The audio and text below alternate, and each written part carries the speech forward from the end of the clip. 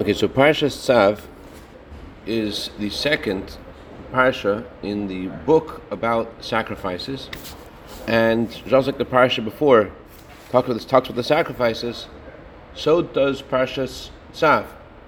But Parshas Tzav actually begins with a law about the menorah. Torah says that the menorah has to always have a constant flame.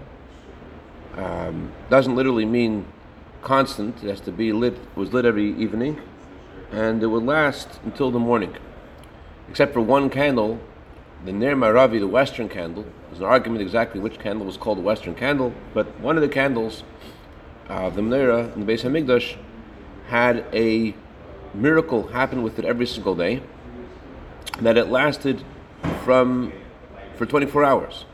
There was enough oil to last for 12 hours for the longest nights of the month of Tevis, but it couldn't last for 24 hours. But one of the candles had a miracle that it lasts all the time.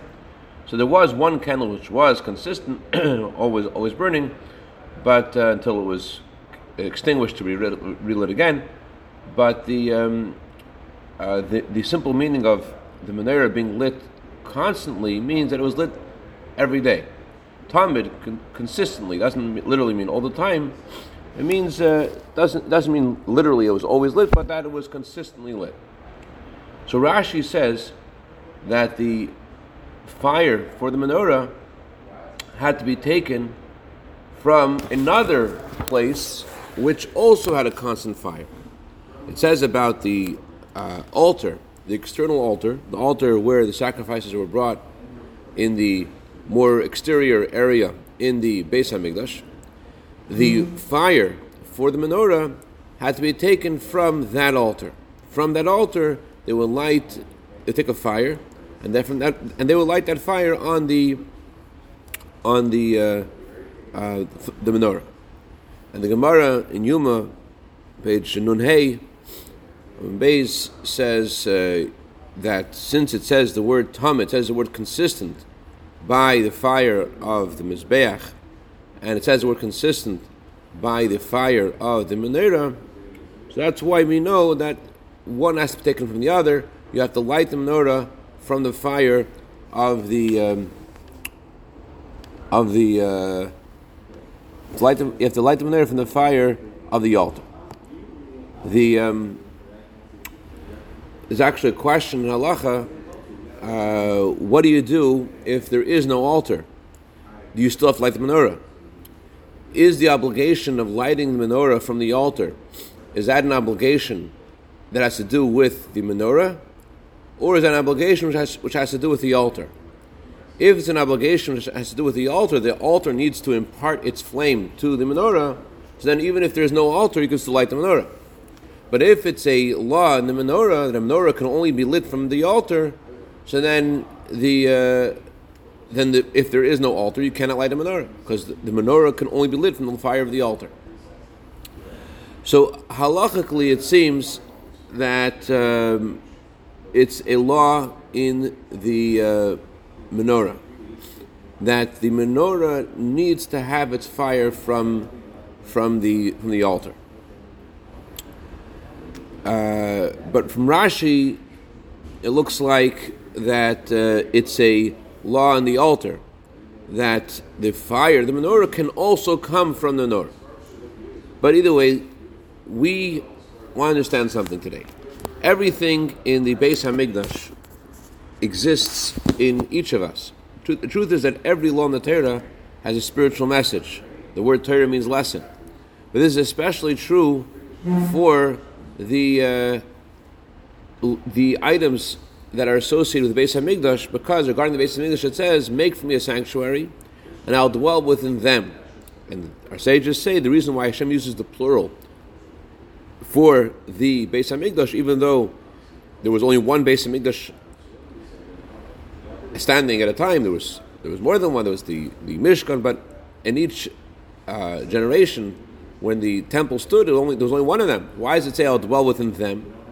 So their sages explain that this is not just a commandment about making one home for Hashem. Rather, the commandment is that every individual is meant to make themselves a a home for Hashem, and it's really something which is not so easy to internalize. That Hashem really wants us to be His temple. That's a fact. And that's the reason we wake up in the morning, wash our hands. We're washing our hands like the Kohen would wash his hands before going into the Beis HaMikdash. So too, before we begin the day, we wash off all negative things. We wash off not just physically washing our hands, but it also represents that we're rejecting anything that is unholy and not good, that is incongruous with our being a home for Hashem, being a place that godliness can reveal itself and connect to the world. So, just like in the Beis HaMikdash, there were two general sections. There was the outer area, the courtyard, and there was the Heichal, there was the inner sanctum. So too, in each of us, we also have a courtyard and we have an inner sanctum.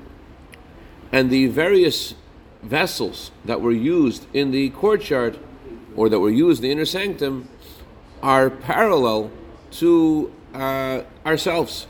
In fact, there's a book from the Ramah. The Ramah writes, did I just knock you guys offline by mistake? Yes. I don't know how I did that. The Ramah writes that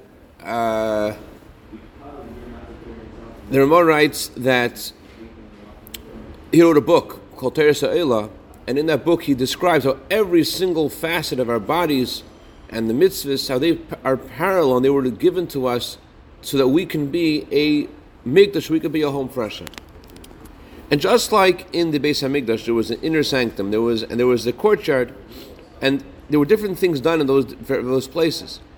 The external part of the temple, the courtyard of the temple, was about elevating the world, the outside. You took an animal, a physical animal, and you brought the animal as a sacrifice to Hashem. You took something which was physical, which was unholy, and you took this unholy thing and you brought it to be a sacrifice for Hashem. So the outer part of the temple, the courtyard of the temple, was about converting the outside world, making the outside world to be holy. The inner sanctum of the Beis HaMikdash, where the menorah was and the inner altar was and the table of Hashem was, they aren't about converting and transforming the outside. And that's why, halachically, you only brought the sacrifices in the outer altar. The inner altar, it was forbidden to bring a sacrifice in the inner altar. The incense was brought in the inner altar. The incense is a larger subject, what the incense is. Just in short, the Hebrew word for karban comes from the word closeness. The Hebrew word for keteres, ketar, is translated in Aramaic as connection. So the inner altar is about bonding with Hashem. Not about just being close with Hashem, but being connected to Hashem, beyond logic and reason. It's not about converting the outside world and elevating the outside world, elevating, making things in this world become closer to godliness and holiness. Rather, the inner sanctum, the inner altar, where the keteris was brought, is about an inner bond with Hashem, beyond logic and reason. When you're close to someone, so you're close, but you're not one with them. It could be logical. Your closeness, your attraction could be logical. A connection means it's something which is unshakable, something which can't be taken off, which can't. The word that's used in Kabbalah and Chassidus is dveikus. Dveikus means you're attached. Iskashrus means that you're connected. When the word that's used the verse that's used to describe dveikus is a belt. A belt, Davik Bezer Mustav, a belt is used to, it's attached to you. But it's not, it's close to you. It's not really attached. It cleaves to you. You're wearing a belt. But then there's a connection. It actually means it's tied. It can't be taken off. That's the inner altar. The inner altar is about making connection with Hashem. It's not about the world. Not about elevating the world. It's about bonding with Hashem. That's what the inner altar is. And just like there are these two parts of the temple, so too in ourselves. We have a part of ourselves. We have a divine gift to elevate the world.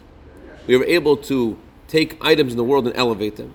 And we have an inner part of ourselves which is not about elevating the world, but it's about our own connection with Hashem, which is beyond the world, just bonding with Hashem. The Sifsei Kohen, the Shach, in the explanation of the Torah, he says that the menorah is parallel to the study of Torah.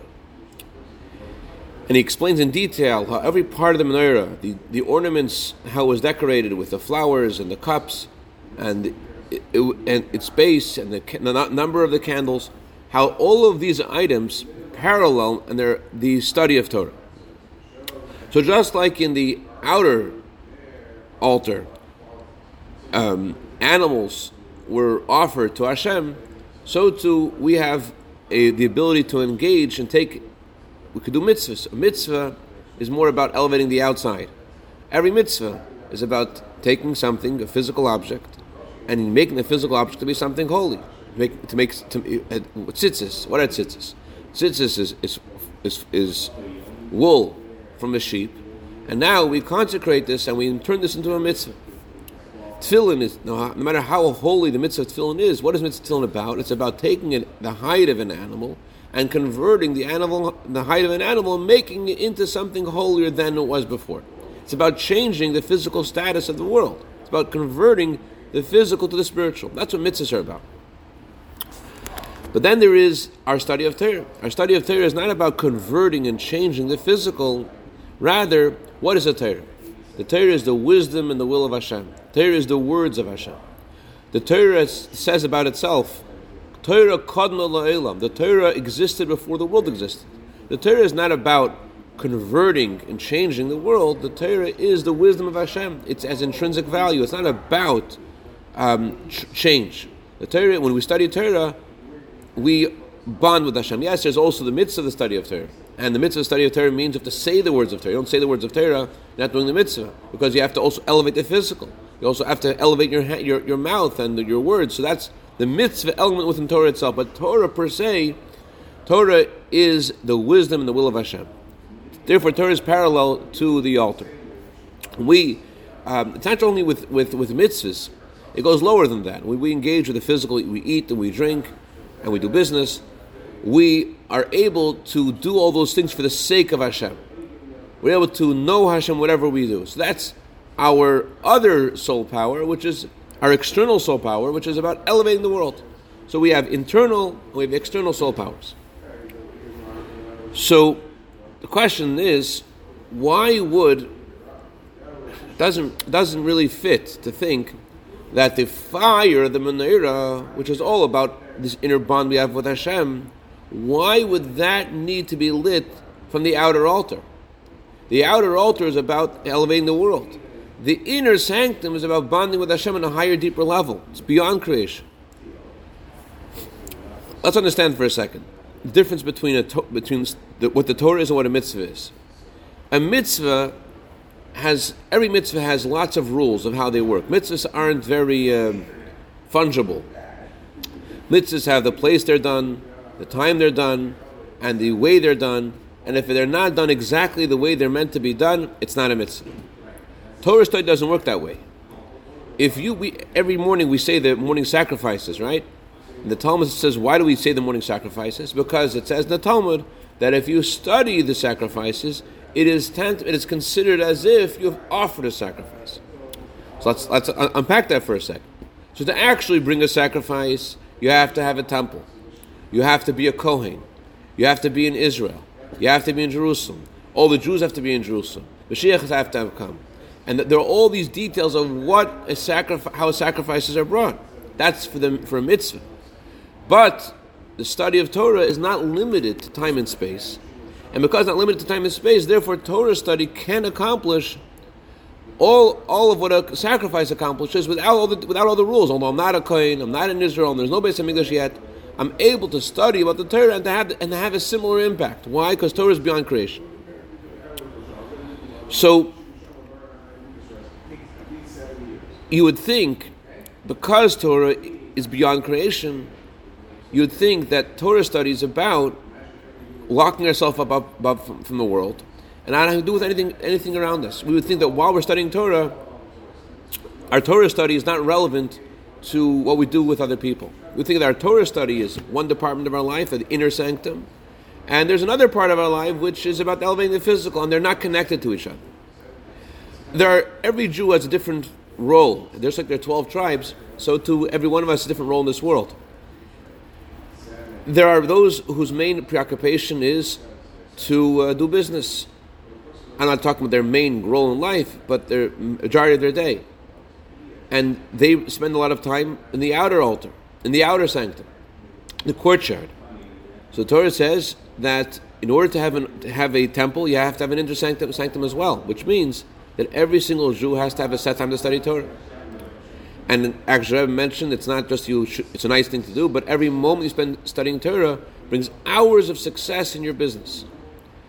So you can't be satisfied with just having the courtyard. Every Jew has to have an inner sanctum, has to have a time to connect with Hashem personally and deeply, and not to be satisfied, well, I give tzedakah and I have a business. No, every Jew has to have, even though it may not be the largest part of your day, but as Rebbe said so many times, while you study Torah, it should be like Shabbos, not on your phone, you're not answering your phone. And the Rebbe said that if your family knows that this is what you're doing, they'll respect it as well. You have to really have a set time that you're just you're communicating with Hashem, you're hearing the words of Hashem, you're talking to Hashem, you're hearing the words of Hashem, you're studying Torah. But conversely, also those Jews who are Torah scholars, and that's their main preoccupation, and that's what they do, they're in kollel, they're in yeshiva, and that's the main thing they're doing. You might think that their Torah study is not relevant to what they do. I mean, of course, there's a part of their day that they're eating and drinking and other stuff too, but you think the Torah study could be pure and be holy without doing anything for the outside world. But it's not true. There was a chassid of the previous Rebbe, his name was Itcha the Masmid. Itcha the Masmid was a Torah scholar of a different caliber that we were not even, I don't think any of us know anybody who knows anybody who was in the same caliber of Torah scholar like Itcha the Masmid. Either way, Itcha the Masmid was once told by the previous Rebbe the following sharp rebuke. Previous Rebbe said to Rebbe Itcha, du tust nicht Tashbar, bist du meiner. Aber du tust nicht Tashbar, bist du Taki Itcha, bist nicht meiner. Itcha, at that time, the main call of the hour in Stalinist Russia and communist Russia was to teach Torah on the ground to children. The previous Rebbe said, Itcha, if you're involved in teaching Torah to children, then you are mine. If you aren't, you may be Itcha, but you're not mine. In other words, that extra distinction, whatever the previous Rebbe meant by saying here's mine, that extra connection that he has with the previous Rebbe, and thereby with all the holiness that he was achieving through his study of Torah and through his prayers, that level could only be achieved by teaching Torah to children.